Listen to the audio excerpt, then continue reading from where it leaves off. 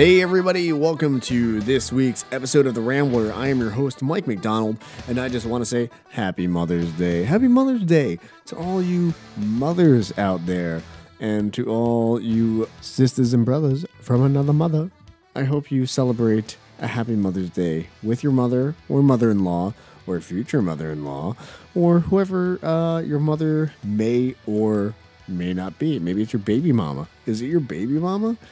Look, all jokes aside, I would like to say Happy Mother's Day to my mom, who is a great woman. And look, who I am today doesn't necessarily reflect how you did as a parent. I just want to say that. So thank you and Happy Mother's Day. Look, I celebrated Mother's Day today with my parents. They came over the house up here in Rockland County, and we hung out. They brought up the old childhood dog, Nebby. I did not name Nebby. My sister named Nebby. It was originally supposed to be her dog. The dog's full name is Nebulizer because my sister is a weirdo and she used to watch a lot of late night infomercials, and she saw one for a this is not a joke. She saw one for a nebulizer. And so when we adopted the dog, she named him Nebulizer, and we call him Nebby for short. And I think Nebby has stuck. And he's a good dog. He's old. He's about 15 now. And he gets along well. He got along surprisingly well with my dogs, but not with the cat, obviously. I think given a few days, they'd probably get along just fine. But he was just happy to pup around with my dogs up here in Rockland County at the dog house. They got along good. Anyways, Happy Mother's Day is what I'm trying to say to all you dogs, and even fur dog mothers, dog fur mothers, dog fathers, etc. Look, listen, I got a great show for you today with Jenn Welch. Okay, listen, if you guys don't know Jenn Welch, then you should get to know Jenn Welch, because she had the guts to talk to me when I went to go visit in Boston. Boston, great place. Love the city of Boston, despite the fact that the Red Sox and the Patriots are both from in and around that area. The Bruins I don't really care about, but the Red Sox and the Yankees kind of have a thing, and the Pats and the Giants kind of have a thing, and I'm not a huge sports guy. Anybody who listens to the show knows I'm not a huge sports guy. But look, I'm going to root for the Yankees. I'm going to root for the Giants. I'm sorry, Pats and Red Sox. It's just the way it is. But I feel you. I feel you as a city. I enjoy Boston as a city. I love the historical value of the city of Boston. But first, I just want to say Happy Mother's Day, first of all. And enjoy on this Mother's Day and this Mother's Day week my interview with Jenn Welch. All right? Enjoy.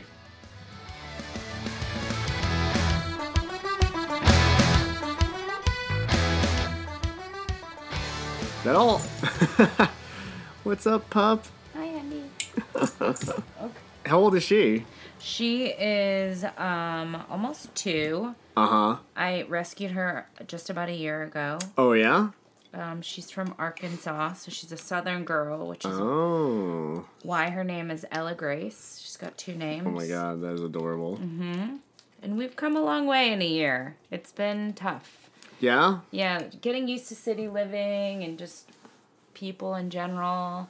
She was a stray, so she loves to eat, crap on the ground and just get food in whenever she can. What kind of dog is she? She's a lab mix. Yeah. I did the DNA test, which is kind of funny because I Did you do the wisdom DNA test? Yeah. With the dog? Yeah. And I've done the DNA test on myself, You did the 23andMe? Did you do it at the same time? We were like, what are we going to be? She is a quarter American Staffordshire Terrier. Oh. A quarter Basset Hound. Mm-hmm. And a half mixed mutt. Lab thing. Yeah, probably some pit, hound. Yeah, that's what we think Sally is. Sally's we always say she's a lab mix and play down the pit part, because people get so upset about it, but it's pits are some great dogs and they get a bad rap. It was such a bad rap, and it's the way that they're raised, and if they're raised in an aggressive environment, they're obviously going to be aggressive dogs. Sure, yeah. But yeah, I totally play down the pit too. My mom's like, oh, she's not pit. My grand dog isn't anything pit. I'm like, okay. But my mom actually likens the two of us to each other a lot because we were both, like, little orphans. And then, like, the way she eats is if she's never getting another meal again. Yeah. And that's apparently how I ate when I first got to the States. Oh, yeah?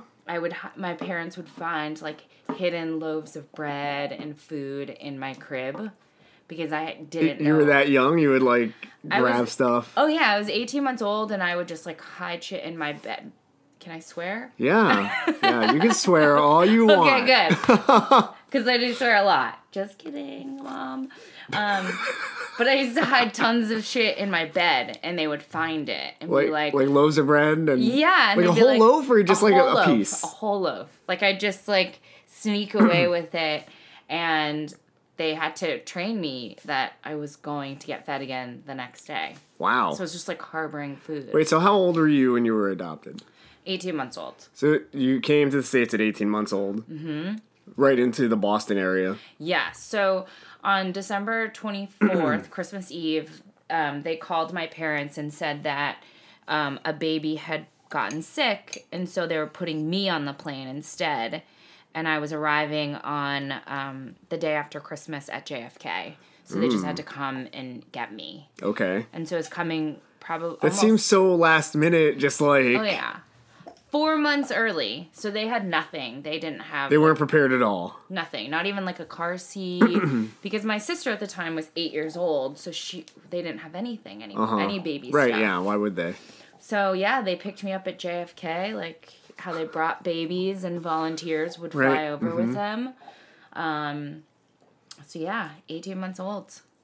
Just fly into the States. Did they, like, have to rush out on Christmas and try to get, like, a crib and a baby car seat and a high chair and all blankets and everything? Yeah. We lived in a neighborhood right outside of Boston with lots of kids. Like, your quintessential neighborhood with, like, a cul-de-sac and lots of kids in every house. So people sort of banded together and... Oh, yeah. You know, the whole neighborhood came out to see the Korean girl. Back when people did that kind of thing. Yeah, like, they brought over meals and stuff like that. That is adorable. Yeah. So you said your sister, like, basically begged your parents for a little sister. Yes, she would come home every day and, like, just cry her eyes out and wanted a little sister so bad.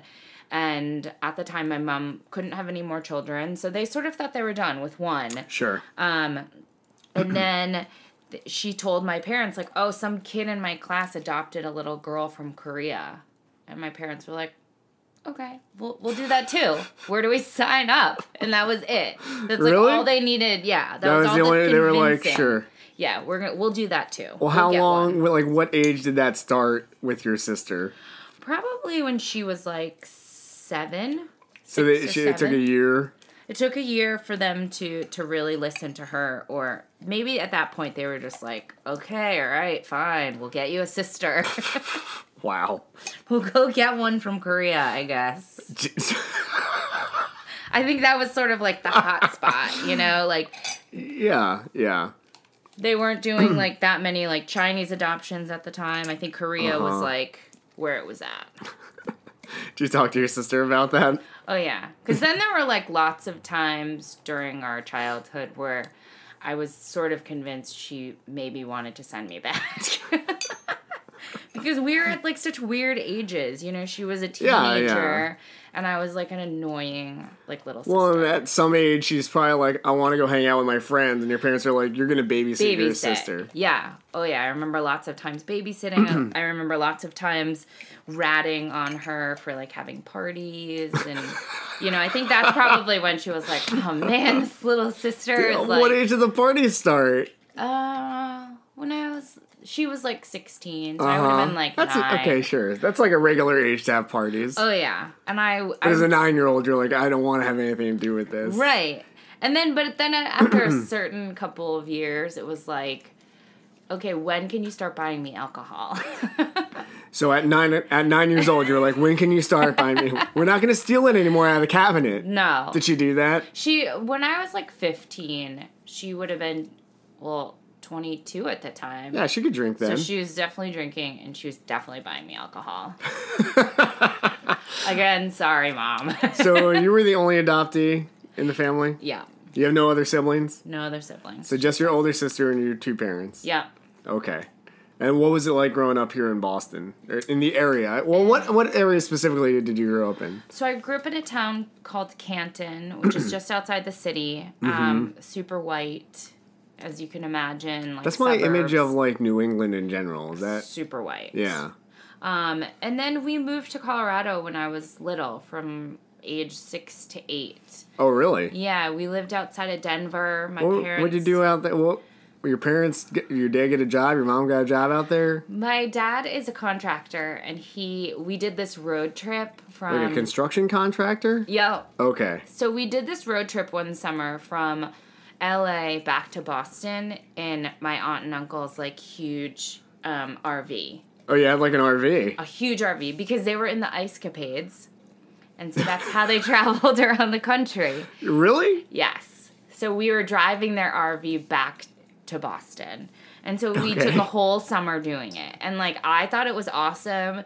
My sister at the time was probably, like, 12 or 13. She hated it. She hated every second of it. Sure. Like, just being locked with your family for no friends. 2 months. There's no cell phones. No. There's no internet. Right. Like, there's the Grand Canyon. Like, we're in South Dakota. You know, like, I can't imagine, like, how miserable that probably was for her. Yeah. But when we drove through Colorado, my parents just fell in love with it. So we just picked up and moved to Colorado. Really? My dad said he'll give it, like, 2 years to start his business. Uh-huh. And if things didn't pick up, then we would come back to Boston. So things didn't pick up? Didn't pick up. We lived in a town called Castle Rock, which is about 40 minutes outside of Denver. Uh-huh. And my dad built this beautiful house for us, and then it just didn't work. So we came back, which was fine, and it was kind of fun to do something different. And my parents, like, loved just being out west. Okay. But they're really It just didn't work out. They're New Englanders. Oh, yeah? Oh, yeah. Like, In what sense are they New Englanders versus Coloradans? Yeah. They, like, we lived on, like, I don't know, 100 acres of land. And, like, they didn't know what to do with 100 acres of land. They weren't, like, farming it. Yeah, we didn't have, like, horses. At one time, we did have, like, cows and goats. Oh, really? Oh, yeah. So you tried the whole farming thing. They tried it. But they were just, like, fish out of water. Yeah. They're just, like, these Bostonians who are pretending that they know what they're doing. And, like, we took horseback riding lessons. Did you? Oh, yeah. And that must have been nice. Like, your sister must have liked that at least. I think a little bit. I mean, the driving age then was, like, 15. So she, like, really loved being out on those, like, back dirt roads where she could just drive her car. What kind of car was it? She had, like, a Subaru, like, 4-door, like, some sort of 4-wheel drive car. Oh, something you could really, like, go back road, like, mud in it. Absolutely. Probably when she was, like, 14. But there were no rules out there because, like, houses were 2 miles from each other. Well, if you got 100 acres, right? Yeah, might as well. Yeah. Like, what else do you have going on out there? Well, I was a figure skater. Were you? Yes. How long did you do that for? Until I was 15. So, once you got into Colorado, you started figure skating? Once I, like, got to Boston, I started figure skating. Oh, really? Yeah. So from 18 months old. Oh, yeah. My whole family... Was it because of the Ice Capades? Yeah. So a lot has to do with it. So my mom is one of 8, and they all grew up in a rink. Basically either figure skating or playing hockey. She a Catholic? So, oh, yeah. French Catholic, lots French of kids. Catholic? Yeah. Not an Irish Catholic? No, my dad's the Irish Catholic. I see, okay. So they all either had to figure skate or play hockey. And that was, like, the only thing they really could choose from. What else do you do in Boston? I know. Ski. Football, I guess? Yeah, football, baseball, hockey. Yeah, pretty much. But, yeah, we all grew up in the rink, and we really didn't have a choice. We had to skate. Yeah. So I was a competitive figure skater until I was 15, until I went off to boarding school. Wow, you're competitive? Yeah. Nice. Oh, yeah. So you're pretty good then. I was okay. It was a little too intense for what I was looking for at the time. It's like really political, kind of a dirty sport sometimes. It sounded so. I grew up. I also figure skated for a couple of years. No way! Look at us, figure skaters. I was not good. I I was not competitive. I was too scared to be competitive. It was like, I don't know why, because there's like no boys that figure skate. The girls were intimidating. My friend Shayna, my best friend, actually her sister I interviewed, Megan, for one of the episodes. But Shayna was, she was like getting Olympic training. Mm-hmm. She was getting ready to do all that kind of stuff. And I was like on the other side, like doing like sow cows. Like single sow cows. Sow cows. Doing like jumps. Yeah, there you go. You have to start somewhere. Yeah, but it wasn't nearly as serious as that. She was very serious. She was doing like double axles and all kinds of stuff. It seemed very intense. And then, I don't know if you read Tracy O'Neill's book, The Hopeful. It sounds like she's very familiar with all that. So I imagine that, I haven't interviewed Tracy, I would like to, but it sounds like she has a background in figure skating as well. Okay.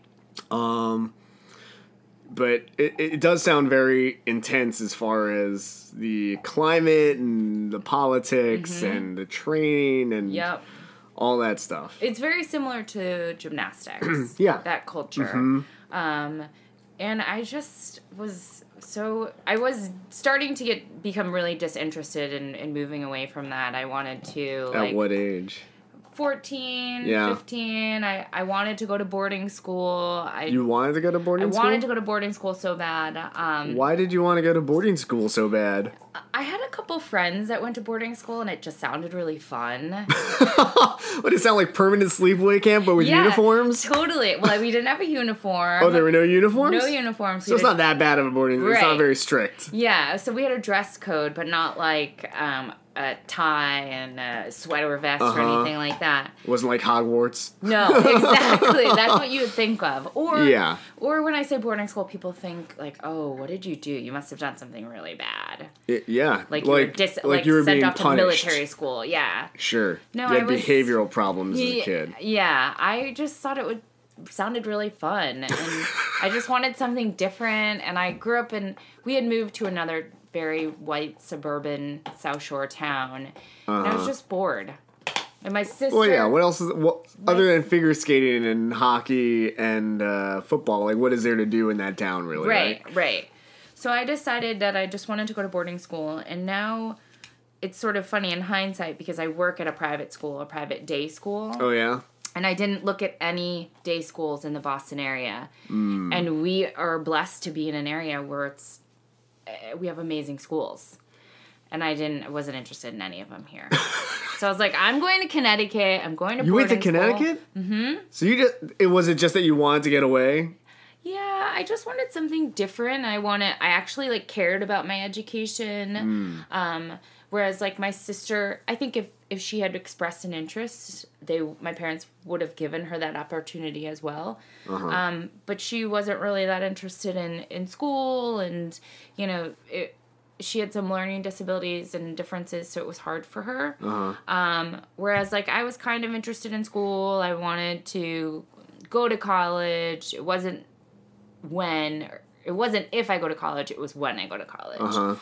And so they were willing to put in that investment into my education, which was great. Yeah, that's awesome. I loved every second of it. And, if I were to ever have kids, I would think about boarding school, but probably not, because by the time I have kids and send them to school, it will be $100,000 a year. It's like college tuition going to boarding schools, I feel like. I mean, I don't have kids, but I can imagine it sounds very expensive. It is. It's probably about $55,000 a year. Get out of here. Mm-hmm.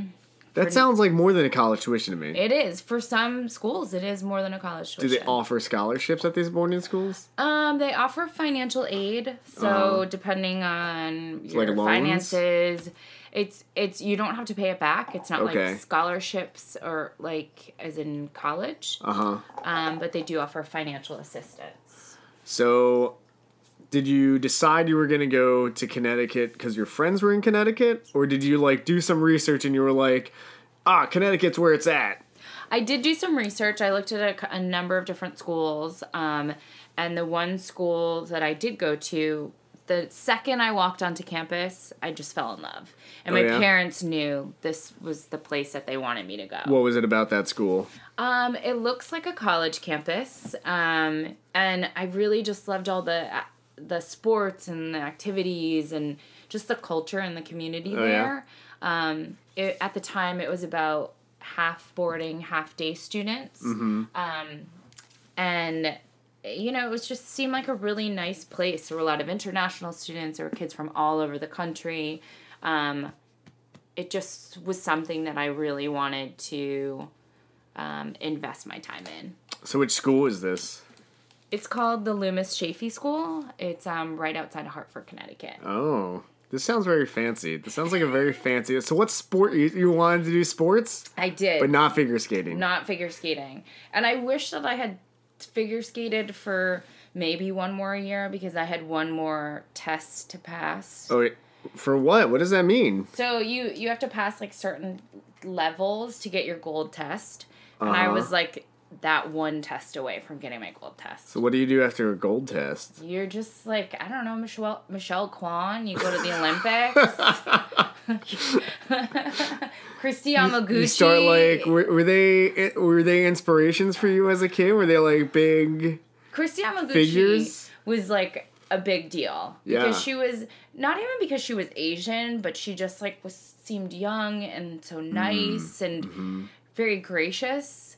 And so everyone wanted to be Christy Yamaguchi. Yeah, I wanted to be Christy Yamaguchi. Yeah, I mean, why not? She's super cool. Well, because also I feel like, I don't know if it was just because I was figure skating back then, but it was like when you watch the Olympics, the figure skating was like, for the Winter Olympics, figure skating was kind of where it was at. It seemed like. That was like the event to watch. Mm-hmm, absolutely. You watch your long program, your short program. Yep, and when I skated, pairs. You had to do figures, which they don't do anymore. What is that? It's like when it seems so stupid now, but like you have to trace a figure 8 on the ice. Mm-hmm. And they're like different patterns. Yeah. It was like so boring and everyone hated it, and they totally got rid of it. But now it's like I don't know. It seems closer to like ice dancing. Yeah, exactly. The moves in the field. So, right. Yep. So at that point, I was like, I'm going to boarding school. I want to play other sports, so I played soccer and ice hockey. And so you stayed on the ice. I stayed on the ice mostly because I had to play a sport every season. Is that like a school requirement? Mm-hmm. 3 sports, and so 3 sports. Mm-hmm. So you said soccer, ice hockey, and then I think I took driver's ed.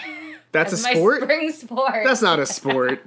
Driver's ed? It fulfilled a sport requirement. What? School. Yes. Is it because the adrenaline's running so high? I hope it wasn't like competitive driver's ed. We would walk to camp to the middle of town, and we would take driver's ed, and that would be my afternoon requirement. So, doesn't everybody have to do that, though? Like, wouldn't everybody pick driver's ed because they all want to drive? Yeah, I mean, a lot of people did it outside of school if they had a spring sport, or if they had 3 seasons of sports. I really should have played lacrosse, because I think I would have loved lacrosse. Yeah, but then when are you going to do driver's ed? Exactly. Then come summer, I wouldn't have been able to get my license. And that would have just been not okay. So it was hockey because you were already used to the ice? Yeah. So my friends said, you have to play hockey. You have to try out. And I didn't know anything about hockey. I didn't know the rules, like how to hold a stick, how to... But you know how to skate. And you had to skate. That was it. And so I somehow made varsity as a sophomore, my first year, not knowing anything. But I literally sat on the bench for an entire season and watched.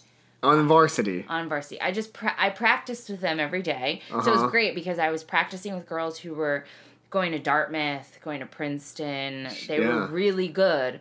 So I was able to learn so much in that season.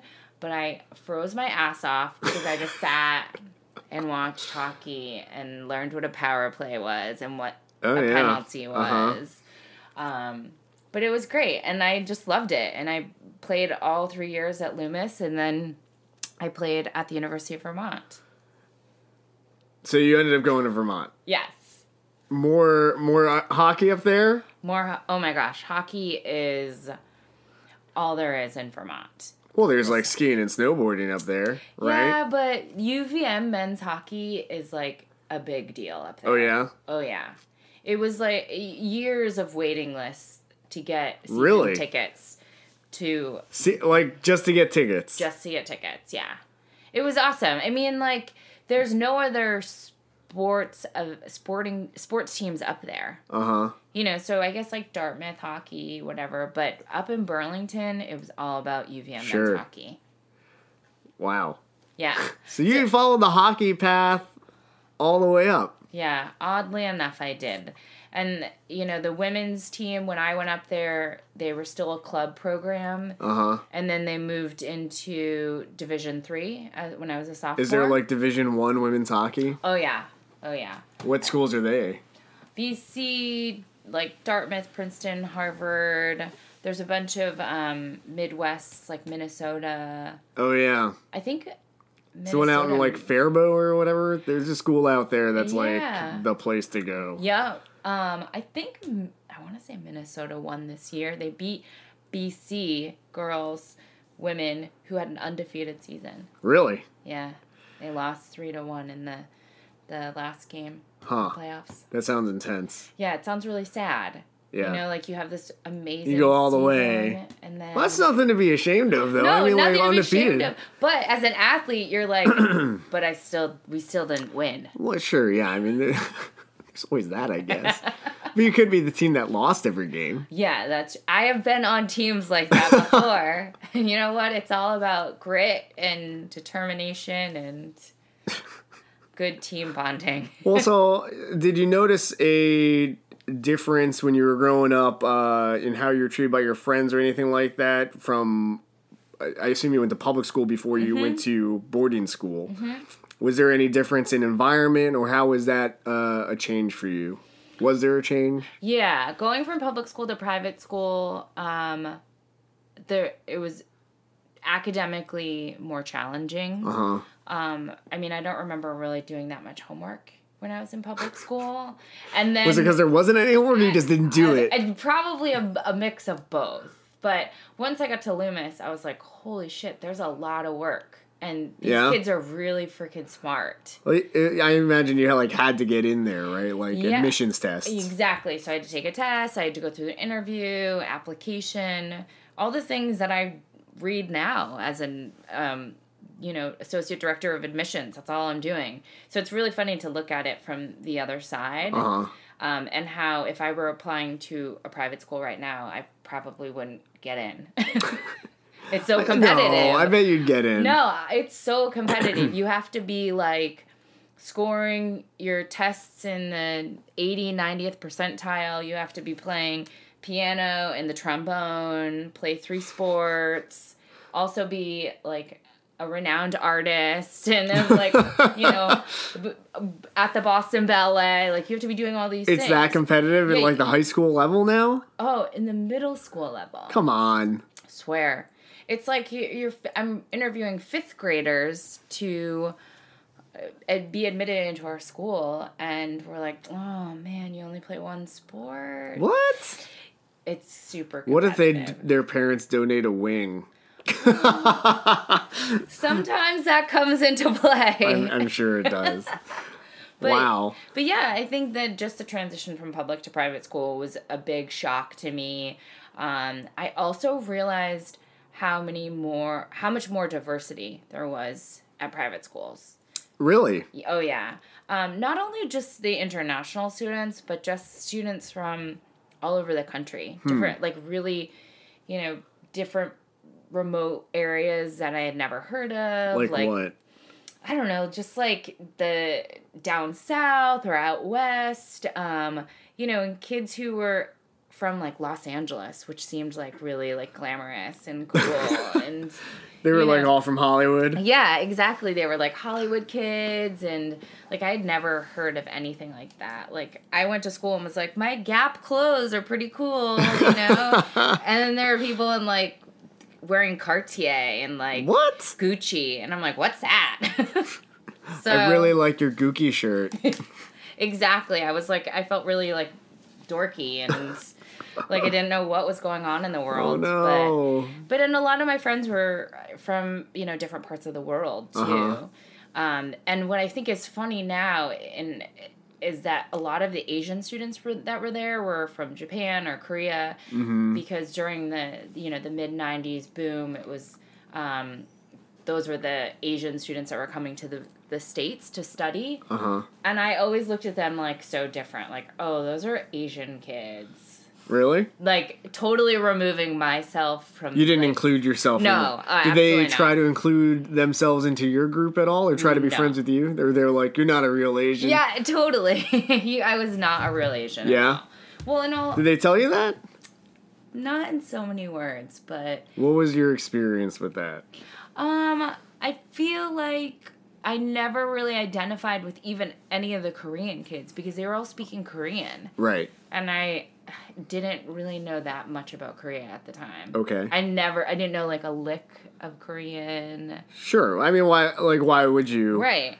So, and I didn't identify with anything really Korean. I felt like very much American as apple pie. Did your parents or your parents try to expose you to any Korean culture or adoption stuff or anything like that growing up? Not really. We had a group of kids that I was forced to hang out with sometimes. They were also Korean what does adoptees. That mean? Like, I feel like they had some kind of parent group and they were like, you're going to hang out with these kids now. Yes, you like the parents are going to hang out and the kids are going to be forced to hang out and you guys are all going to like talk about life. Were they also adopted through the same agency and everything? I think it was like an agency, definitely an agency thing, but there was no one really that I was drawn to or really identified with. And you were adopted through Holt? Yes. Okay. Yeah. So there's like, I think they had like an established, I don't know if it's by area or whatever, but there's an organization probably around here that's like, oh, these parents can hang out with each other. They're at the same stage. Right. This is the Boston group of adopted kids. Right. Yeah. Sure. So that was really the only time I ever identified with or even was forced to hang out with Asian kids. How long did that last? Not long. I think I probably had like skating or something to go to. Did you use that as an excuse? You were like, oh, we got stuff to do, right, Mom and Dad. They're like, okay, fine, you don't have to go to that anymore. But yeah, most of my friends growing up were all white. I didn't have my first like real Asian friend until I got out of college. Oh, really? When I moved to Boston. So you were like, you and the other Asians in your private boarding school were like, no. No. Yeah, no. And mostly white friends? Mostly white friends. What about the other international students?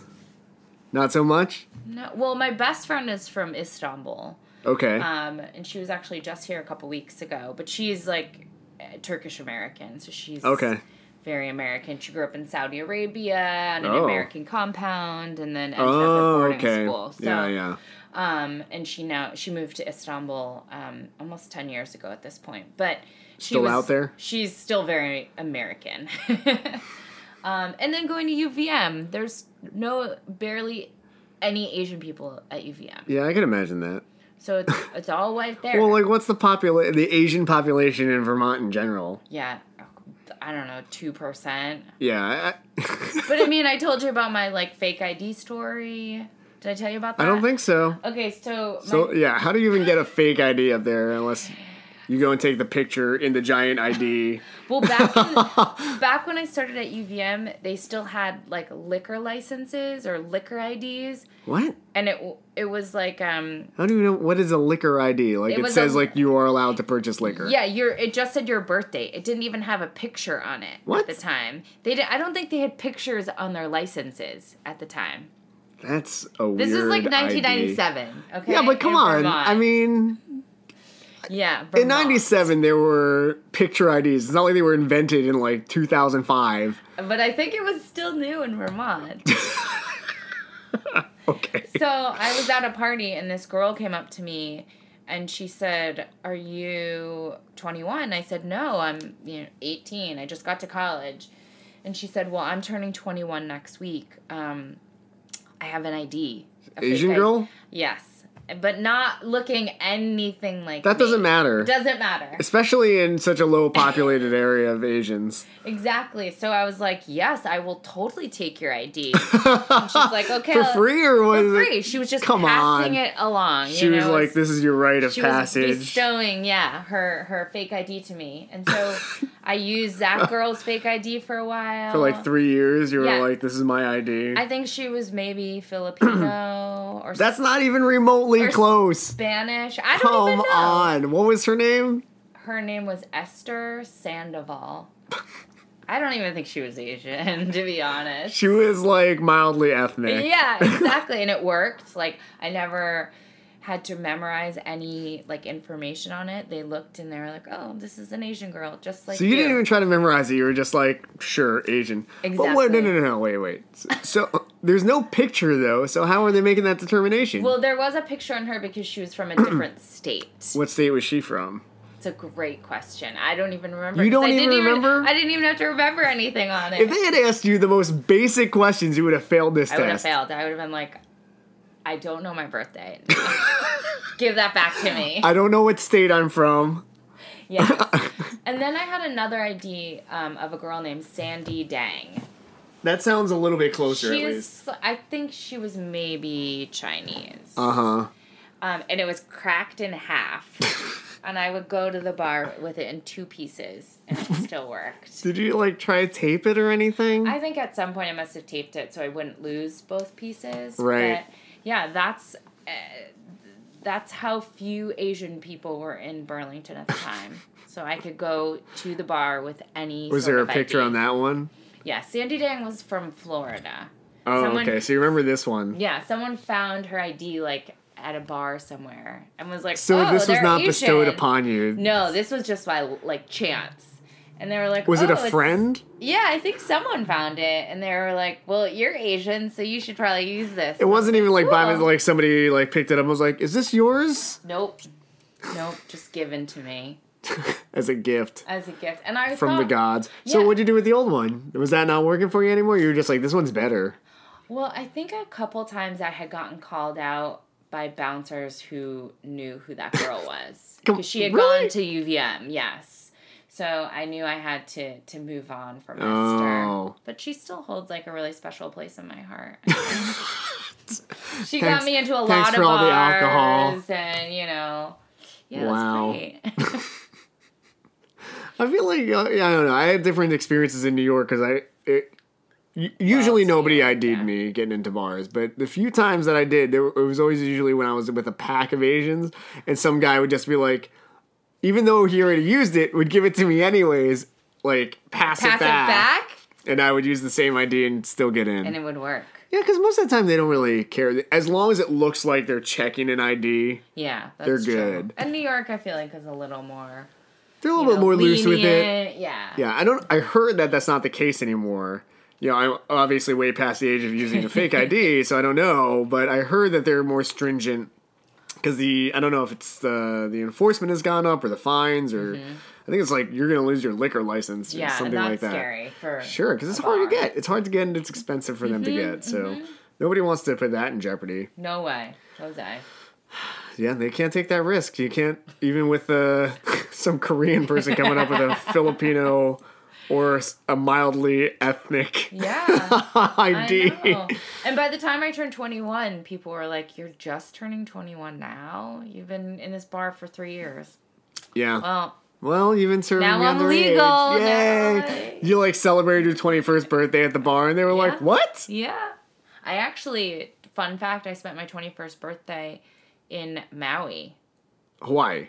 Yes, because I studied abroad my junior year in Where'd Australia. You go? That's nice. It was awesome. More Australians and more Asians. More Asians there, yes. Where in Australia? I was in Brisbane, mm-hmm. And I went with a bunch of friends, actually. So at that semester, about 40 students from UVM were somewhere in the country of Asia. Or Australia. So there were lots of us there. I used to see them when I would go to bars or go out. I'm like, this is weird. We're on the other side of the world, but yet UVM is right here. Were you like wearing UVM sweatshirts? Oh, probably, But I was flying back from Australia, and I stopped in Hawaii for a little bit of time. Why not? Why not? You know, it's just on the way home. Right.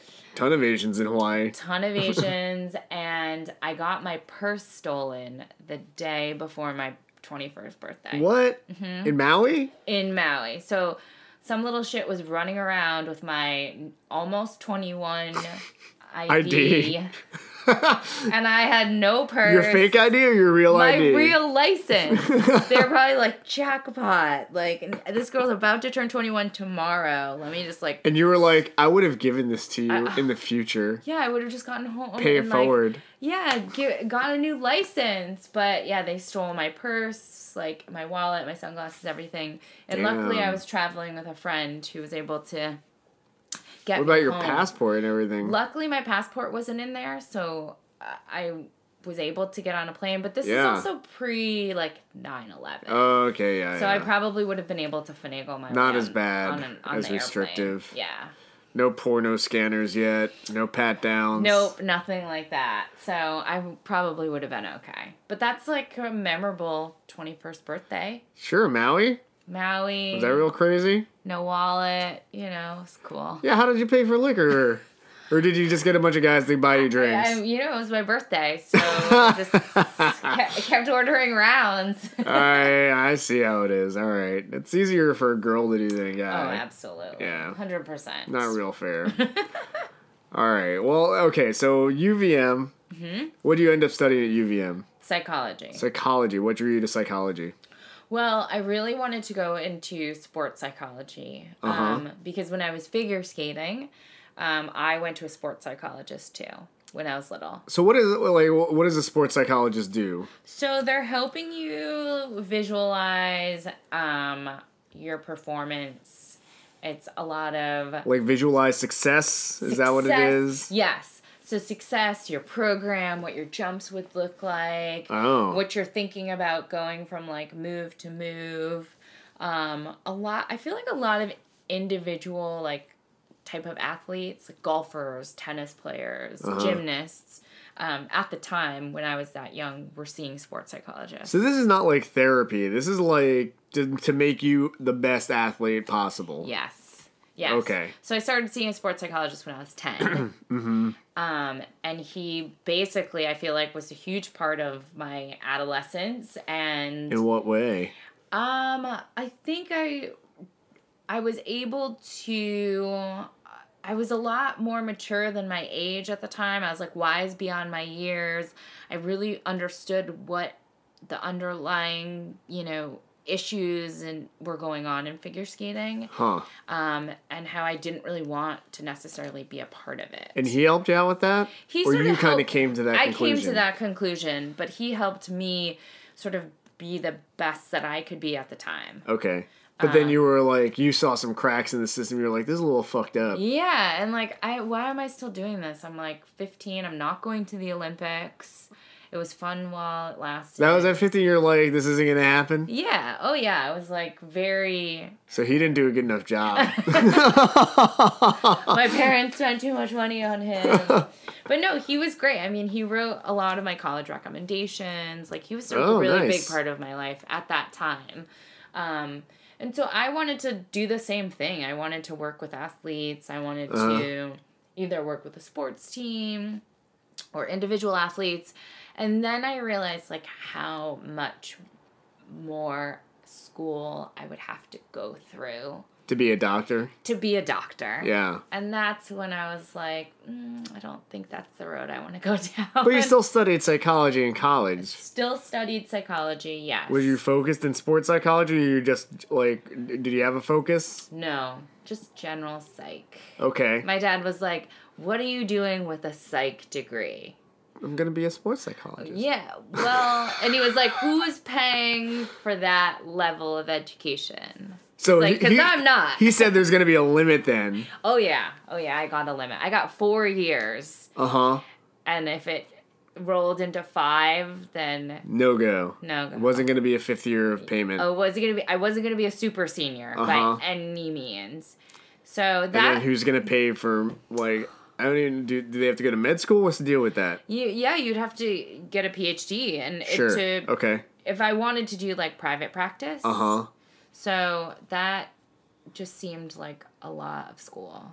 So did you end up doing something else other than psychology, or what was like your minor? Did you follow that? Sociology. Okay. So my dad was like, "Great, some more of the same kind of Bachelor of Arts degree. What kind of job are you gonna get now?" Oh God. My dad's like, "You couldn't be a nurse or like going to I don't know." My dad was like, "Great, this is a amazing liberal arts degree that you have." Was that something you'd even be remotely interested in, being a nurse or anything like that? Oh, no. But he was like, you should be in like a major where there's going to be a career path from here. Did you study psychology abroad too when you went abroad to Australia? Oh, you know what classes I took in Australia? What did you take in Australia? Surfing. Australian pop culture. Come on, that's not a class.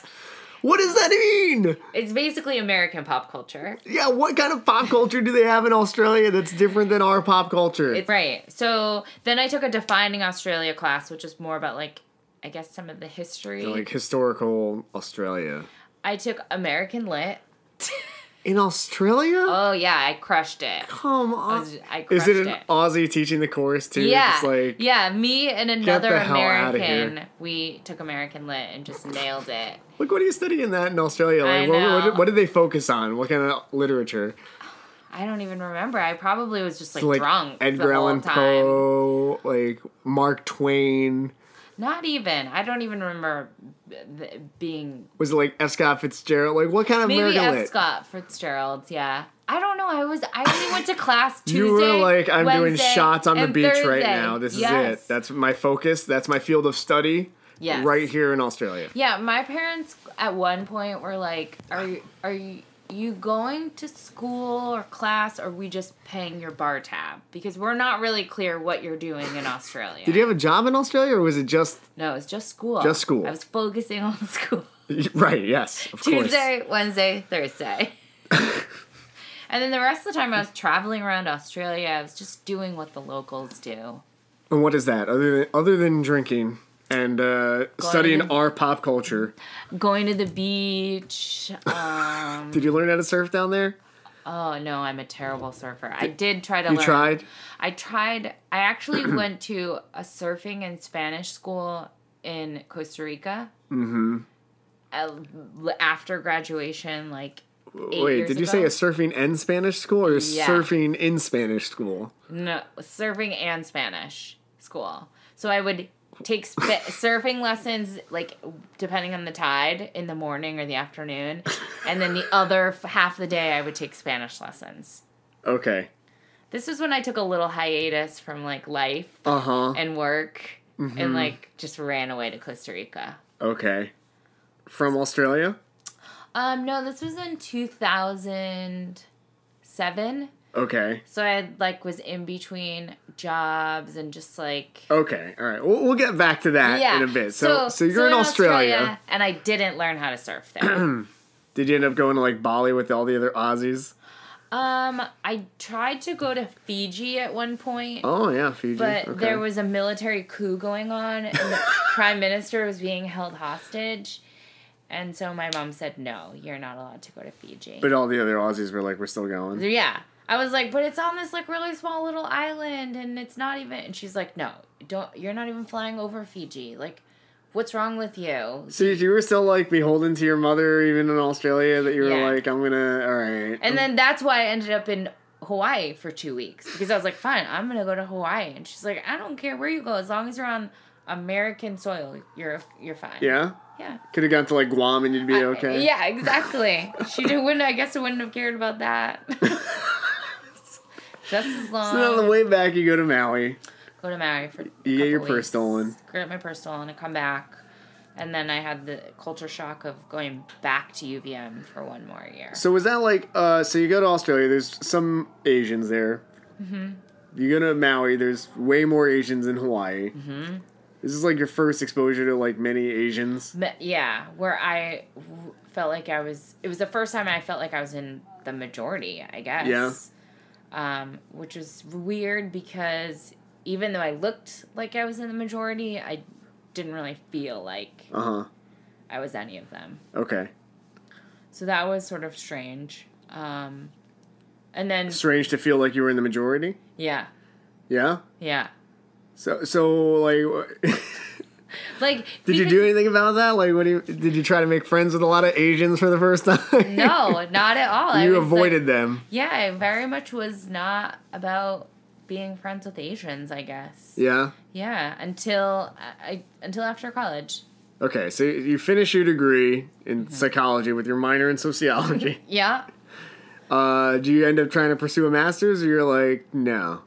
Well, my first year out of college, I did an AmeriCorps program called Athletes in Service to America. And it was all former collegiate athletes. And we did 1,600 hours of service in a year. That is a lot of service. Yeah, so we worked in the Boston Public Schools, community centers. So you come back to Boston? Mm-hmm. Okay. I come back to Boston, and my first friend was this girl, Sabrina. She was a volleyball player at Princeton. Oh, okay. And so we became friends, and so we used to always joke, too, because you have all these college athletes going into Boston Public Schools, and I actually used to work at a school down the street in the South End, and it was for kids who had been kicked out of mainstream public schools. So they would walk in, get patted down, go through metal detectors, and you'd be like, okay, let's do this math sheet.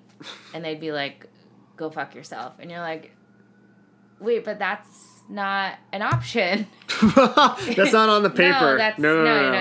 You have to do it. You know, like you have to follow these rules. And they were like, no.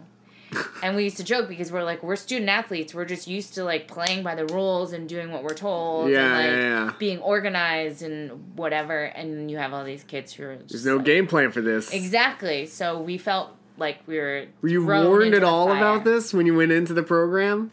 We did a little bit of training, but yeah, I think we were really just thrown to the lions and just said good luck. You'll figure it out. What inspired you to do this? I wanted to do some service work, and I stumbled upon this program, which I felt was very fitting for me.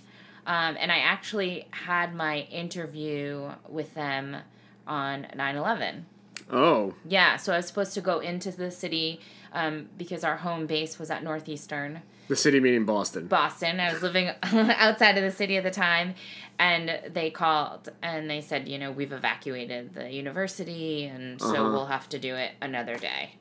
So that's what I remember about 9/11 that morning, getting ready to go into an interview, and then having all that just upended by exactly New York. So that was a weird just time. But then, so when I started Athletes in Service to America, I think it was a time when I was trying to figure out, do I want to go into education? Do I want to teach? And I was teaching in the classroom, and doing all these different kinds of events with kids and through sports and athletics, and how that can shape a lot of kids' lives, especially if they're in an underserved population.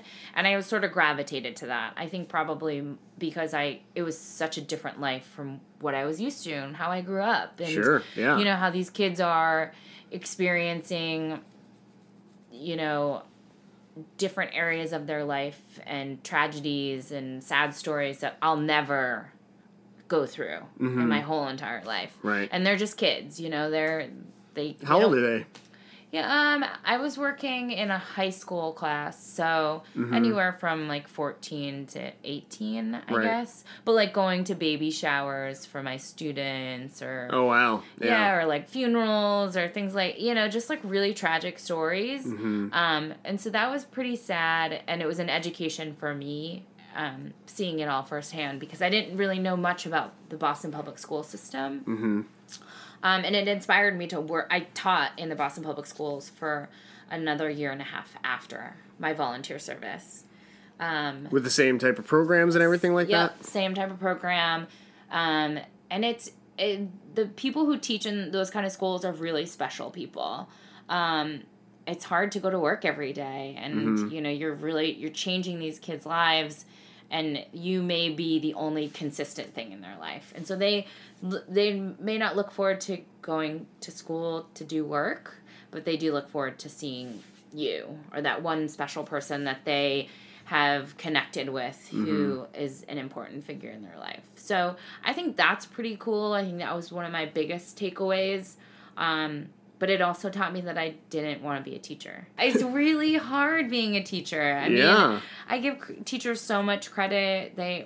What they do, how they can control a classroom, and, you know, they're dictating the flow of the class and being able to understand how kids learn in different speeds and different styles. And, you know, it's really hard. But I did love education. I loved working with kids. I just didn't want to work in the classroom necessarily.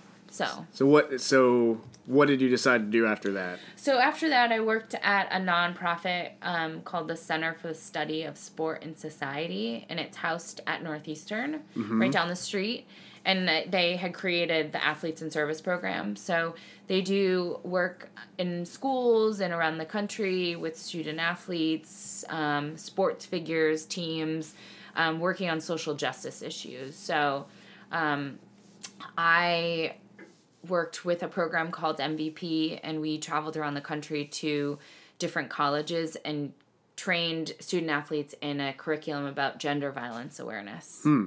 So that was pretty cool. We did a lot of traveling. I went to a lot of different colleges I never would have visited in my life, and saw a lot of athletes that are now, you know, famous athletes. They're all like pros. Yeah, exactly. But now they know about gender violence. Exactly. They know what to do in this situation. And but it was cool. It was great. It was a great experience. I loved just going to see all these like cool SEC schools, you know, like Georgia and LSU and those are big schools. Big schools with like huge football programs. Yeah, a lot of big football programs down there.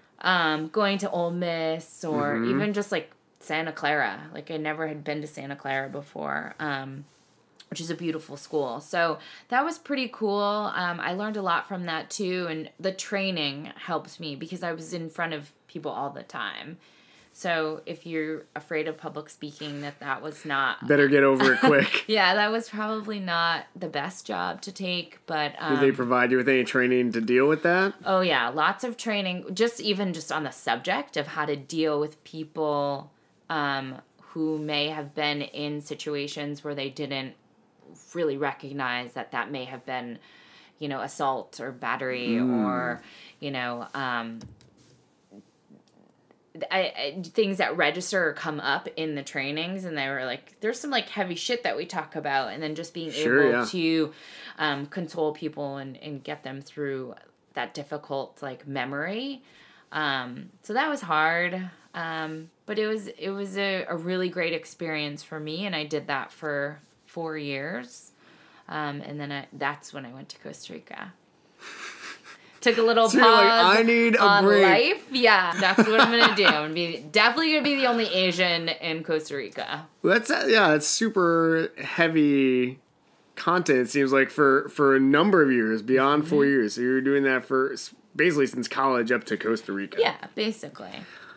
Did you feel like any of your psychology studying helped with all that stuff? Definitely. I think that was a huge part of why I stayed with it so long and why I was interested in those topic areas and working with people. And I mean, I think the psychology was really influential. And I think it helped with dealing with some of that like hot topics that we were talking about. So, and I think psychology just applies to everyday life for, you know, work situations, just interacting with people. As long as you're dealing with people. Yeah. Because people are messed up. Yeah, lots of head cases out there, you know? Exactly. So how long did you spend learning Spanish? I was there for almost 2 months. I lived in a town called Tamarindo. And yeah, I lived in like a tree. Our classes were in like a tree house. It was awesome. And it was very rustic. Uh-huh. And if, like, you know me at all, like, that just doesn't really seem... Doesn't jive? No, to go along with what I'm usually down with. I had a friend who came to visit me the last week I was there, and he, like, drove... I mean, back in that time, Tamarindo is very different, I'm sure now, 8 years later. Uh-huh. But at the time, it was very rustic. They didn't have a lot of paved roads. They were starting a lot of construction, like big hotels. And oh, really? Yeah, it was a touristy area, but I think it has grown a lot, and it's probably very different. Mm-hmm. But at the time, it was pretty rustic, and he pulled up and saw where I was living, and could not believe. He was like, "You've been living here for the last confused. 2 months?" I'm like, "Yeah, isn't it cool? Like, I live on that bunk bed, and you know." It was like, "Okay, I need to take you home." Was this just like you needed a change after everything, or? Yeah, I had been traveling for a year nonstop, like on the road. Right. And it wasn't like glamorous traveling. Wasn't it you're harkening back to like your RV days or anything? Oh, you didn't try to treat it like that? It was, you know, when we were traveling on the road, we were in like, you know, a Comfort Inn or like a Days Inn, and it was not glamorous. Right, yeah. And, you know, it was just the grind. You were traveling and working and flying. And so after a year of hustling around, I was like, okay, I just need to, like, chill. And this is going to be the best place for that. All right, so you finished your surfing. Did you learn a lot of Spanish? I did learn a lot of Spanish. I did not learn any surfing. Like, I was like, I'm going to be so good at this because I'm super competitive, and, like, after a week of lessons, I'm probably going to be, like, signed by Rip Curl or You're something. probably, like, the best surfer I'm going to be, ever. like, the best girl surfer out there. Gonna get sponsored. Totally. But then when you're not a good swimmer... It's really hard. That's usually like... It's a full body... Like, those guys are ripped for a reason. It's like, surfing is hard. Right. Kelly Slater looks the way he does because he's so strong and he's out there, like, killing waves. No, I'm a really bad swimmer, so every time, like, a wave would come and you roll yourself under the surfboard for, like, 10 seconds, I was like, this is definitely when I'm going to die. If I come up, I'm gonna get out of the water. So yeah, I just like really surfing never just like clicked with me. You'd rather the water be frozen. Frozen. You ice, on top of it. That feels much more comfortable for me. It's like solid. Yeah. And I mean, I loved Costa Rica because I love the beach. I love the sun. Like, yet I still live in Boston. So did you ever at least take a trip to like Florida or anything? Oh yeah, I travel at any chance I get. Like drop a dime, you're like, yes, get me out of Boston. Yeah, yeah, absolutely. But it seems like you keep coming back to Boston, I know, so you must be drawn to it. It's so weird. I think 8 years ago I looked at jobs out in California. I really wanted to work in a school out there. And 2008 was like, rough financial time. The economy was not doing great. So probably wasn't the best year to look for a new job. People had jobs, they weren't leaving them. So California didn't really pan out. But I mean, even when I tried to go to college and was applying to schools, I actually tried to apply to the University of Hawaii. Oh yeah? And my dad said he wouldn't pay for the postage stamp for that application. And he was like, you're out of your mind. So, I mean, I really tried to go where the sun was. Did he just want to, like, keep you close? Yeah. So my mom and dad said that there was, like, college was, like, a no-fly zone. So it was, like, you can go anywhere, like, here. Within driving range? Yeah. You had to get in a car. You had to be able to get there in a car. Yeah. You couldn't fly. And I think they mostly did that because they knew if they let me go to California or you like never come back. I would never have come home. Really? So they sensed it. Oh, they knew. Like, I mean, I think even just me going to boarding school, they knew that I was ready to like take off. And that if I had gone to UC Santa Barbara, like, no brainer, I'd never have left Santa Barbara. Did they have like major empty nest syndrome going on, or was it that you just wanted to get away that bad? My sister had moved out like a while back, so I think they were ready to be empty nesters. I think my parents had gotten to the point where like we're kind of done parenting. Like we've done as much as we can to give you the tools to be a good person. So now we'll let you go. And that's to boarding school. But then they wanted to keep you in the area. They did. They definitely wanted to keep me in the area. And so they loved that I went to UVM. Mm-hmm. Even though I really hate the snow. I hate the cold. Really? Yeah. Oh, I hate it. And last year was so torturous in New England. It was terrible. But, okay, so you're done with Costa Rica. Your friend brings you back, what, up here? Back to Boston, yep. And what do you do then? I, cried my eyes out because I couldn't find a job. It was 2008, and it was a bad year. So I worked at Lululemon. Okay. For 6 months. Selling, yoga pants. Selling yoga pants, just, trying to look for a job and doing yoga, because that's what they all do. Sure. You gotta do something with all those discounted yoga pants you're getting. Yeah, I mean, I've been to every, studio and gym in the city. Doing yoga? Doing yoga, doing some bar classes or spinning. Oh, yeah. Pilates? Pilates. I've done it all. So, 6 months of working at Lululemon, folding yoga pants. No offense, I love wearing Lululemon, but I got a job at the Stepping Stone Foundation, which is an educational nonprofit. It helps Boston school children gain access to some of the city's best private schools. Mm-hmm. So they'd go through an application process similar to applying to a private school, and then it's a 14-month academic program that prepares them to apply to these schools. Okay. So I interviewed 4th graders to be in this program.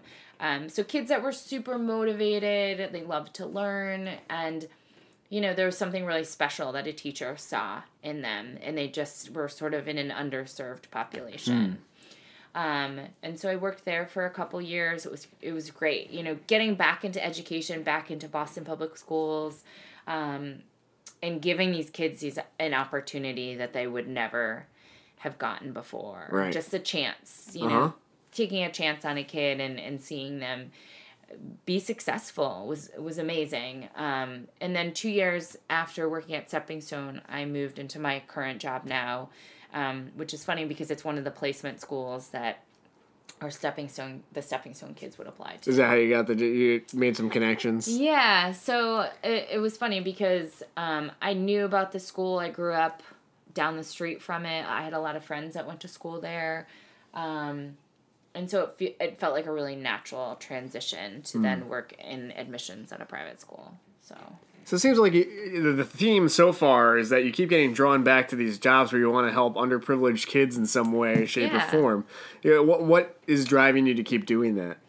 I think it's just the possibilities, which you have kids who have the drive. They have the motivation, and it's just about giving them one opportunity. Mm-hmm. And that's all they need. They need just someone who really cares about them or believes in them.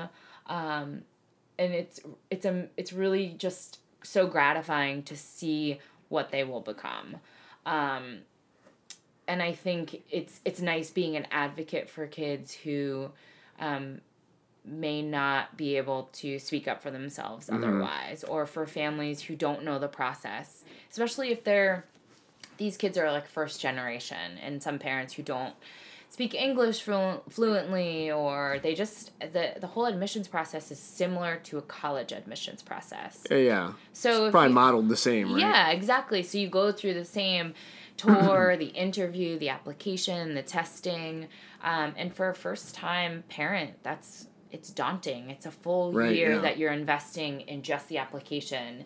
And that's the biggest disappointments, I think, when it comes to making the final decisions for who gets accepted. And that kids are opening those letters and they're either going to be so excited that this is going to change their life, or really disappointed that they're not getting that chance. And so, education is a gift that, can't be taken for granted. And everyone deserves a shot. So. But they better play 3 sports. You better play 3 sports. You better be an artist. You better be a musician. And you also should be, like, starting a nonprofit. At least have an app. Right. Exactly. Be inventing the next Facebook or something. Right. Start a foundation. I don't know. Yeah, start your own school. Yeah, basically. That has to be, like, in the pipeline. And then you're in, you know? And then you're into the better school. Yeah, absolutely. We're in. Well, do you relate that to your adoption in any way, or do you see yourselves in these kids in some way? That's a really great question. I do in a way see myself in them, that I was given an opportunity. Mm-hmm. You know, I guess it's all sort of relative, but yeah, I was given a wonderful opportunity. I was given a chance, and you know, I have a really great family, and I feel really lucky. I hope my family feels really lucky too. I mean, come on, right? Exactly. I came into their lives, you know, but you blessed their household. Yeah, exactly. And your sister begged for you. With laughter and joy.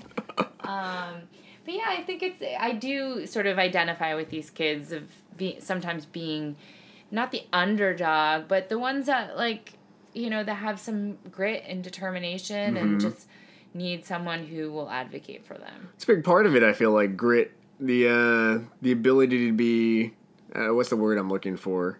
Resilient? Resilient, yes. Absolutely. So. What do you think builds resiliency? I think it's something deep down. It's an innate thing. It's internal. It's something that is not learned. It's just, you know, either you have it or you don't. So it's like biological, you think? I totally think it's biological. I mean, I think there's so many people who have that quality where they're just like fighters. And some people don't have it. And I think sometimes, unfortunately, a lot of kids, like, in this generation, they don't sometimes know what that grit is like. Can you build that in somebody, you think? I don't know. I don't know if it's upbringing, or if it's, like, your family background, or the culture that you're brought up in. Mm-hmm. But I think a lot of that is, like, an internal sort of feeling that you have to push on. I don't know. And also being an athlete. Yeah? I think being an athlete has so many life lessons that you learn from sports, and winning and losing. I think a lot of kids don't, like, lose anymore. They don't, yeah, well, nobody's a loser anymore. Everyone gets a trophy. Participation medal. Everyone gets a trophy, which I feel like, especially with, like, figure skating, like, you looked on the board and you were like, oh, I'm in dead last. Like, I'm in 9th place. It's public information. No one is worse than me today, you know? And so I feel like somebody's got to be the Philadelphia Phillies. Right. Someone's got to be last. But those are the things that I learned at a very young age, that, you know, you can't always win. You can't always be the best. You can't always be the fastest or the smartest. And that, I think that's okay. And I think a lot of our kids are growing up thinking, like, they have to be all those things. Well, that's like the theme of every sports movie, right? Is that, like, you gotta lose to, like, I don't know, come back. You can't be a comeback without being a loser first at some point. Right. I mean, we've all seen Miracle, you know? Brings me to tears every time. Every time. Rocky. Right. Exactly. I mean, I've run the Boston Marathon 3 times. Jesus, really? I have. And it's you gonna run it this year? It's Monday. You gonna do it? Hell no.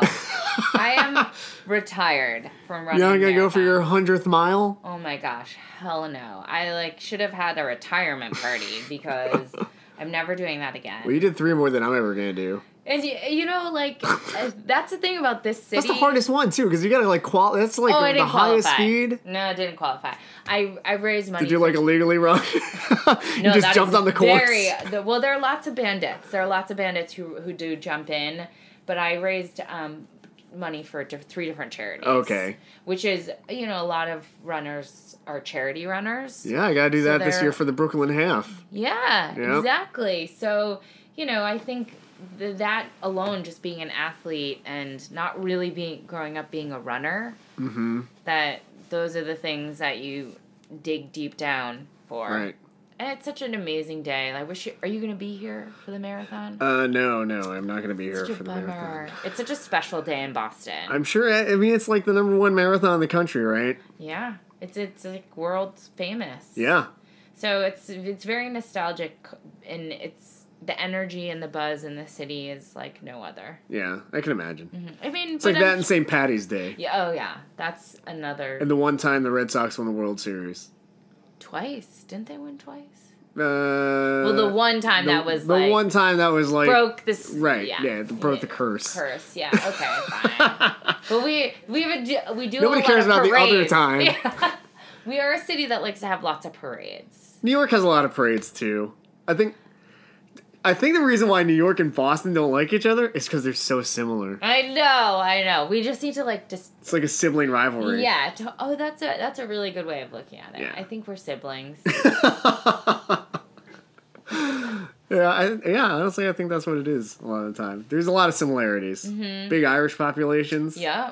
A lot of pride. Oh, yeah. Lots of, like, different neighborhoods or boroughs. Oh, yeah. Big sports teams and stuff like that. Yeah. A lot of competition between them. Mm-hmm. Oh, yeah. I like it. I like New York. But I could never live there. Well, it would be a tough city for me to live in. What would be... Like, other than the sibling rivalry, what would you have against living in New York? New York feels really, really big. It's pretty... I mean, it's not like... Like, when I think of a big city, I mean, like, New York to me is a real city, but, like, L.A. is, like, a sprawling city. Right. You know what I mean? Right. So it's, like, you have to drive everywhere.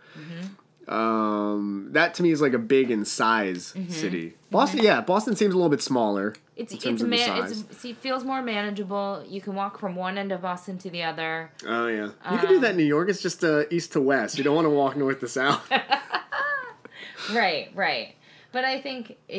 I love visiting New York, and then, you have, like, a couple New York nights, and then I'm like, I need to go home. Yeah? I need to get out of here, or else something bad's gonna happen. Oh. Yeah. Well, you're welcome anytime in New York. Okay, I will look forward to I'm going to take you up on that. Yeah, you should. So, how's your relationship with your parents and your sister now? Great. So, my parents live... about 20 miles south of Boston. In the same town, or? The town next door to where I lived. So pretty much the same area. Oh, yeah. And my sister lives in the town next to them. Oh, yeah? What does she do? She's married. She has 2 kids. And she's a yoga instructor. Oh, yeah? Mm-hmm. Did she get a lot of Lululemon discounted pants when you were working there? Oh, yeah. I hooked her up. I bet. She must have loved that. Yes. So I have a niece and a nephew. My niece is 16, and she's a sophomore in high school. And I have a nephew who's 19, and he is a freshman at UNH. Okay.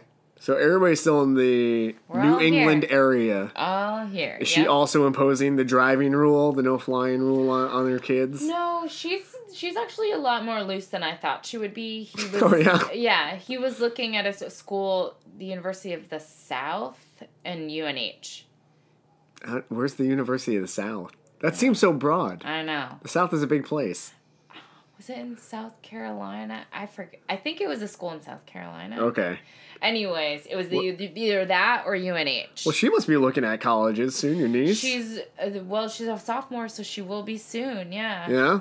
What is she thinking? Does she want to go to Hawaii or Australia? No, I think she's more of she's a homebody too. My sister's a homebody, and I think she's similar. I don't think she'd want to go too far. I see. I don't think either of them would want to go too far. And so what's the deal with you and the adoptee community in the Boston area? Are you part of BKA or any of those groups? No? I don't even... What is BKA? The Boston Korean Adoptee Group. No, I should be. Come on, really? They're a big group. I should. Okay, I'll There's join. probably members listening right now. I'm going to join. Can someone invite me to an event? How have you not heard about it? So you don't have no relationship with the adoptee community in this area then? Have you ever had a relationship with adoptee communities at large or in general? Okay. Is this something you've ever been interested in? So I go to a conference every December called the People of Color Conference, and I bring students from my school. And the adults have a conference going on and the kids have one concurrently. So the adults have affinity groups. And so when I first started going to the conference, they only had like the Asian affinity group. Okay.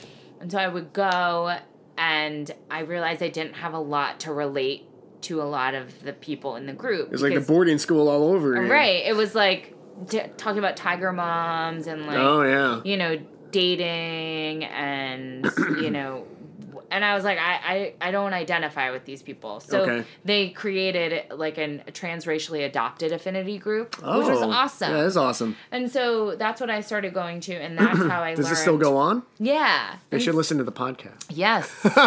Yes. And that's how I heard about the Korean adoptee group on Facebook. Okay. So, what year did that was that you heard about this? 2015. So this is very recent. Very recent. You're just getting into it. Yeah. Is this the first time you're kind of exploring adoptee issues and all that kind of stuff? Yeah. Yeah. Is this the first time you're exploring that part of your identity? Well, back in 2014, I went to Korea for the first time. What inspired that trip? I was going for work. I'm the director of international student enrollment at my school. Okay. And so obviously the Chinese boom is happening, and so I traveled to China, Hong Kong, and Korea. And it was the first time I had been back to Korea since being adopted. And so before I went, I tried to reach out to Holt, and didn't really get much back. And so when I got to Seoul, I had the concierge call Holt and tell them that I wanted to... Of the hotel? Yes. I was like, can you call this number and tell them I want to come and visit? What was the objective of your visiting Holt? My objective was just to see the quote-unquote orphanage. And, like, I wanted to, like, see the babies and, like, take some pictures and then leave. You didn't want to see, like, your file or talk to a social worker or do any of that stuff? I didn't really know that existed. Okay. So once I went, the woman who's the director of post-adoption services, right? You know, she said, okay, well, I have your file here. And I was like, my what? You know, like, I've never heard of that. So she takes out the file. So your parents never introduced you to any of that kind of stuff? I don't really think they had that much. Okay. You know, they had the little, like, mugshot picture and, you know, they had a couple things, but not as extensive as what was in this file. Sure, yeah. That's usually the case. Yeah, and so I got there and I was like, okay, I guess I want to know more. And she said, you know, your biological mother brought you in a year after you were born, and she, you know, surrendered you here. Your biological parents had never been married, so they separated. Your biological mother immigrated to the States, which is what we last heard. Huh. So so as far as we know, she's in the States somewhere. So she could be in Boston. She could be like my neighbor. Who knows? Yeah. And then they said my biological father never knew I had been adopted until 2011. Oh, so he found out eventually? He found out through someone and went to Holt looking for information about me. And so then he wrote this, like, sad letter that was in my file and translated into English. And they said they sent it to the agency in Boston, but it never got to you? Yeah.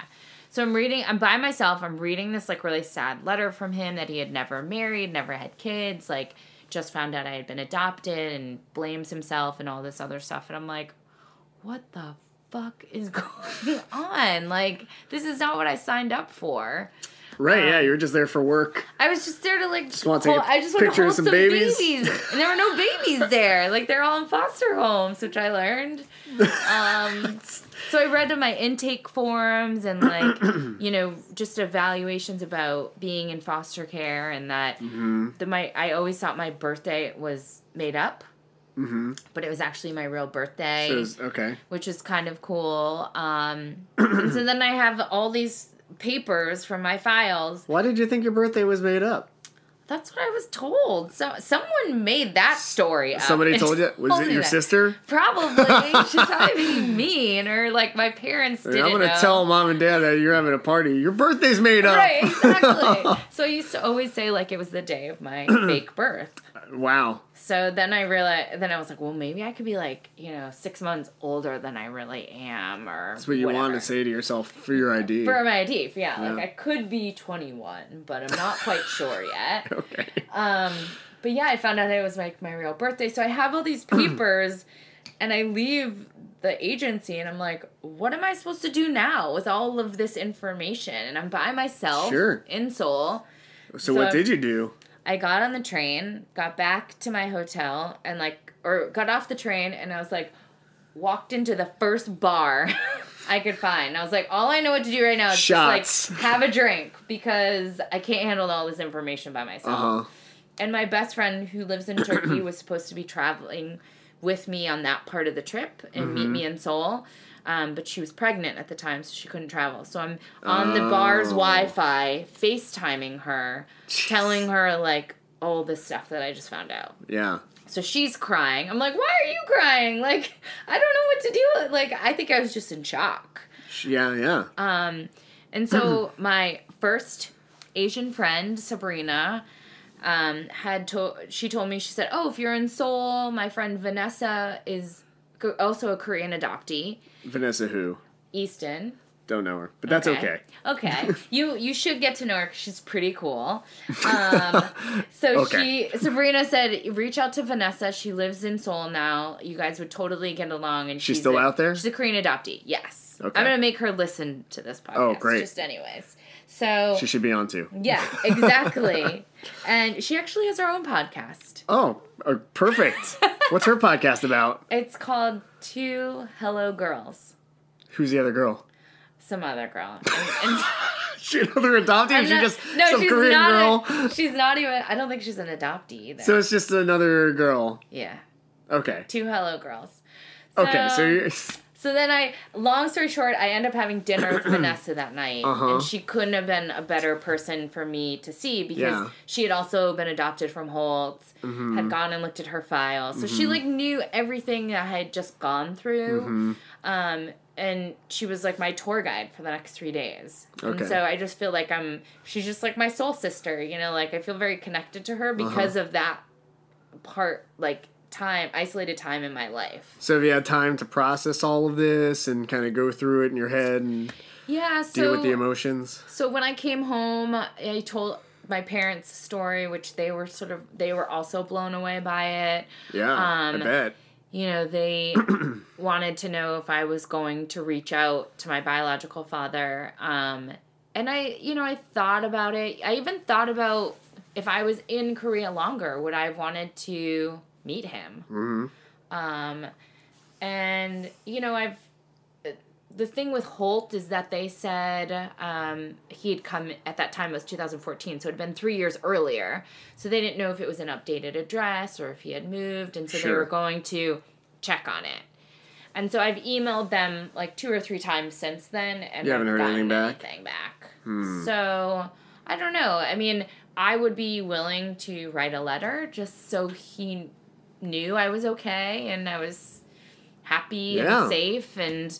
I had a really great life, but I don't know if, meeting someone, I don't know. Have you ever thought about that? Sure, I've thought about it and stuff like that. My search did not go nearly as far as yours. That's pretty incredible. Yeah. That you had so much contact. Now that I'm thinking about it, I'm like, maybe I should write a letter. I don't know what I would say. I've had other guests and friends who have done that kind of thing. And have found their birth parents, and the meetings can go multiple different ways, But it sounds like your father, at the very least, is open to meeting. Yeah. So you never know. I mean, that could be a good thing, could be a bad thing. But I think the number one piece of advice I would give to you and other adoptees who are searching right now or considering doing a birth search would be consider all the different possibilities of what could happen, and be prepared. You're starting a relationship. It's not like, I found him and that's it. You know, it's like you are starting a brand new relationship, and that relationship could be good, it could be bad, or anything in between. Right. So I would say just kind of prepare for a whole range of emotions that I can't prepare you for. Right. I don't know if anybody can prepare you for that kind of stuff. And I think that it would be, I don't know, I go back and forth, and it's funny because people who I've told that story to, for some reason it resonates with people, and, you know, they think about it even, you know, months later or years later since I've told them, and people often ask me about that. Have you written a letter? Have you reached out? And, you know, it's sort of touching that people think about that still. Right. Because I go through, you know, months without thinking about it. Well, yeah, because you're busy doing your thing, living your life. Yeah. But I do feel blessed that it's not something that is pressing, that I'm constantly thinking about, because that you know, that would be a totally different story. I mean, it's very easy to get consumed by that kind of stuff, I think. Yeah. And I'm also glad that I'm not in a state where I'm yearning or searching for that to feel complete or whole, and that I'm pretty well adjusted right now. That sounds like you're secure with who you are. Absolutely. So, but it is a neat story. It's what makes it my story and not someone else's. And I think that's what's so cool about people, is that they each have their own individual story and background. And I mean, even just like your name story. We were talking about that today at work, and you know, why you're there. There's always a story as to like, what if you were named after someone, or if like your mom just like really liked that name, or you know. Well, what'd you determine about your name? So when I first got to the States, my original Korean name was Lim Un-young. And when I got here, my mom really wanted to name me Elizabeth. And my sister was like, no, we need to name her Jennifer. Wow, she had this all planned out. I'm sure she had that, she knew that a long time before I came. And at the time, it was because it was the only other name other than hers that she could spell. So they were like, Jennifer it is. Wow. She really dictated the whole thing. Yeah, this sounds like it's completely orchestrated by her sister. Oh, yeah. But she didn't realize that she was getting into. No, not at all. But I kept my middle name, Un-young. Okay. Which, when I was little, I did not like at all, because when you're young, you don't want it to be different in any way, shape, or form. And so I once got caught telling a friend that my middle name was Elizabeth. Oh, yeah? And Mom was like, what'd you say? I was like, nothing. And she was like, that's not your middle name. You can't go around telling people that. So you, like, latched on. Did you, like, sign your name, like Jennifer Elizabeth in, like, all your papers and stuff? Yeah. I always did I always did Jeyw. Because I don't know if I just didn't like Jew, like Jew, like my initials being Jew. I don't know. I was a weirdo, I guess. You were really concerned about that? Yeah. Why? I have no idea. But I'd always sign a Jeyw, and I still do to this day. A lot of my friends who do know me well enough and do know my middle name sometimes call me Un-young. Yeah? Yeah, which as an adult, I like that, because they know, like, a piece of my past, you know, or I'm close enough with them that they feel that they can call me that. Yeah. So you got some pride. I got some Korean pride in here. Do you plan on going back to Korea at any time in the future? I would love to. I really liked Seoul. And I didn't go anywhere beyond Seoul because I was only there for a few days. Was that where you were born and where you're from, do you know? I mean, or that's what you're told? Yeah, roughly, sure. Yeah. But yeah, I would love to see more of the country and just, like, I don't know, learn more of the culture and... I don't know, just feel like a little more connected to it. But I love Southeast Asia. Like, I'm going to China at the end of May with 12 students. Oh, yeah?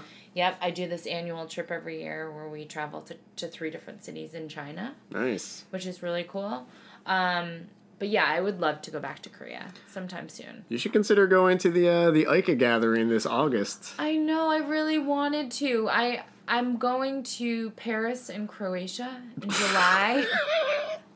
This is rough life here. I know. All right. And then after I had made this vacation plan, then I learned about the gathering, yeah. Yeah, and I'm kind of bummed because isn't it only every 3 years? Yeah, well, I mean, in Korea it's every 3 years, but they rotate usually somewhere in Europe and then America and then back to Korea. So you'll be able to do other things as well. Okay.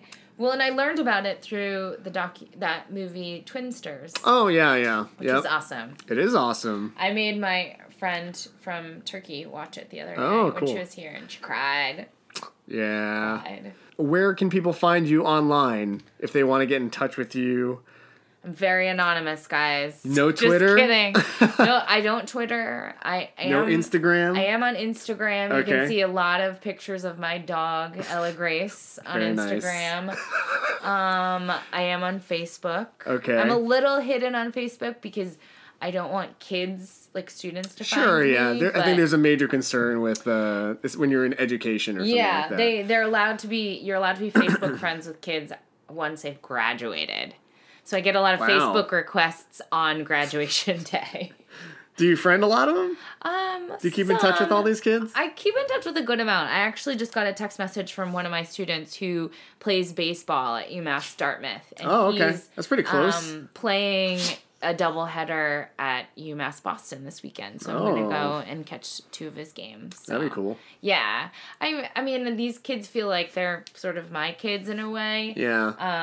And, I just want to know how they're doing and how they're succeeding in school, so. Cool. But yeah, there's no need that they need to see all my stuff. All your stuff. Yeah, not that there's any, scandalous stuff that I'm posting on Facebook, I hope not. All right, so you're on Facebook, little hidden. Yep, Instagram. What's your Instagram handle? It's Jenny Eun-young. Oh, okay. EUN? EUNYUNG. Okay. Yeah. Are those the only 2 things that you do, really? Snapchat. You're on the Snapchat? Yeah. Oh, man. I don't really know how to use it. I've never downloaded it. It seems scary. I see a lot of stories, a lot of people's snaps. I'm not a big snapper, so... You just stalk people? Yeah, I just watching other people's silly snaps. I don't know. It's a time suck. I'm at work and I'm let me check out this Snapchat story. Sure. It's all social media. It's just time suck. It is. Yep. But yeah, otherwise, no. I tried Twitter, but it's too much going on. It's too much? See, my impression of Snapchat is a faster Twitter. Is that not the case? Oh, no. Not the case at all. You're navigating through the hive mind. Yeah, I can't do that. It's too fast for me. What other social media? I don't know. You tell me. Email. Yeah, email. Can people email you? People can email me, yes. At Jenn, 2 N's, _ Welch, WELCH, at hotmail.com. And yes, I still use Hotmail, people. It still exists.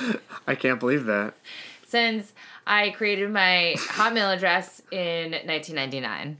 And it wasn't cool Jenny Welch _ figure skating stuff at Hotmail? Thank God I didn't, because when you're writing your email on your resume and you're I can't. I had to go through that, yeah. I'm almost considering. Change it? Oh yeah, because my original email address was with AOL, and it was AsianPersuasionJ at AOL.com. Oh yeah. And my friend Shayna that I was telling you about, hers was skate SK8. Of course it was. _ 2XAXEL. Skate double axle. She could do a double axle. Oh, that's actually kind of cute. I like that.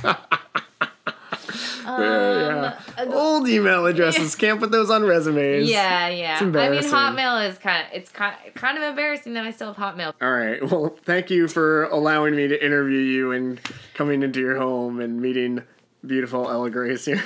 Yeah, Ella Grace. She's my girl. She was a good girl this whole interview. She was. All right. Well, welcome to Boston. I hope you have had a good time. All right. Well, thanks. Ciao.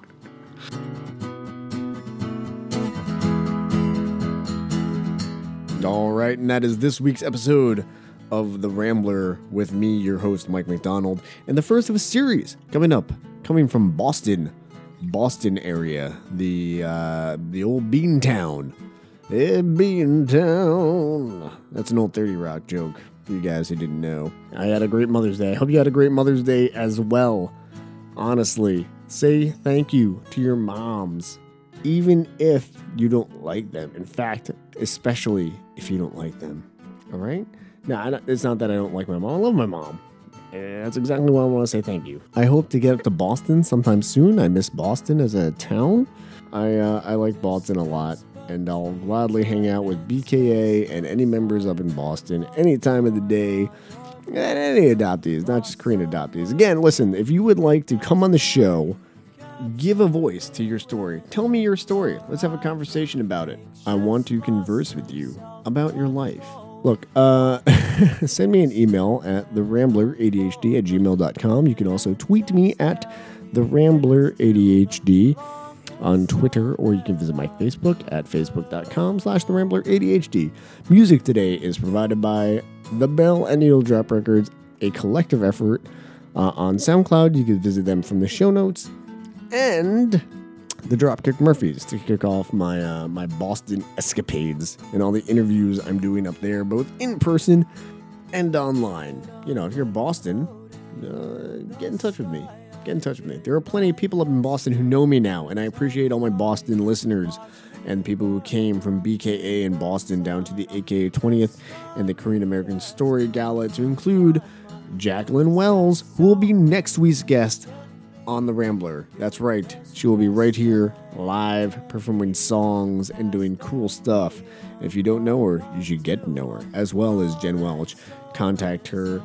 She's on Snapchat. I still don't get Snapchat. I haven't downloaded it yet. I know. I'm sorry. Look, all my younger listeners, I'm old. I'm an old man. Okay, I'm sorry that I'm old. I can't help it. Regardless, everybody here should celebrate Mother's Day with their moms. If you haven't called your mom or had her visit, or you visited her, give her a call. FaceTime her. Skype her. She will really appreciate it. I swear. With that, I would bid you adieu till next week. Adieu.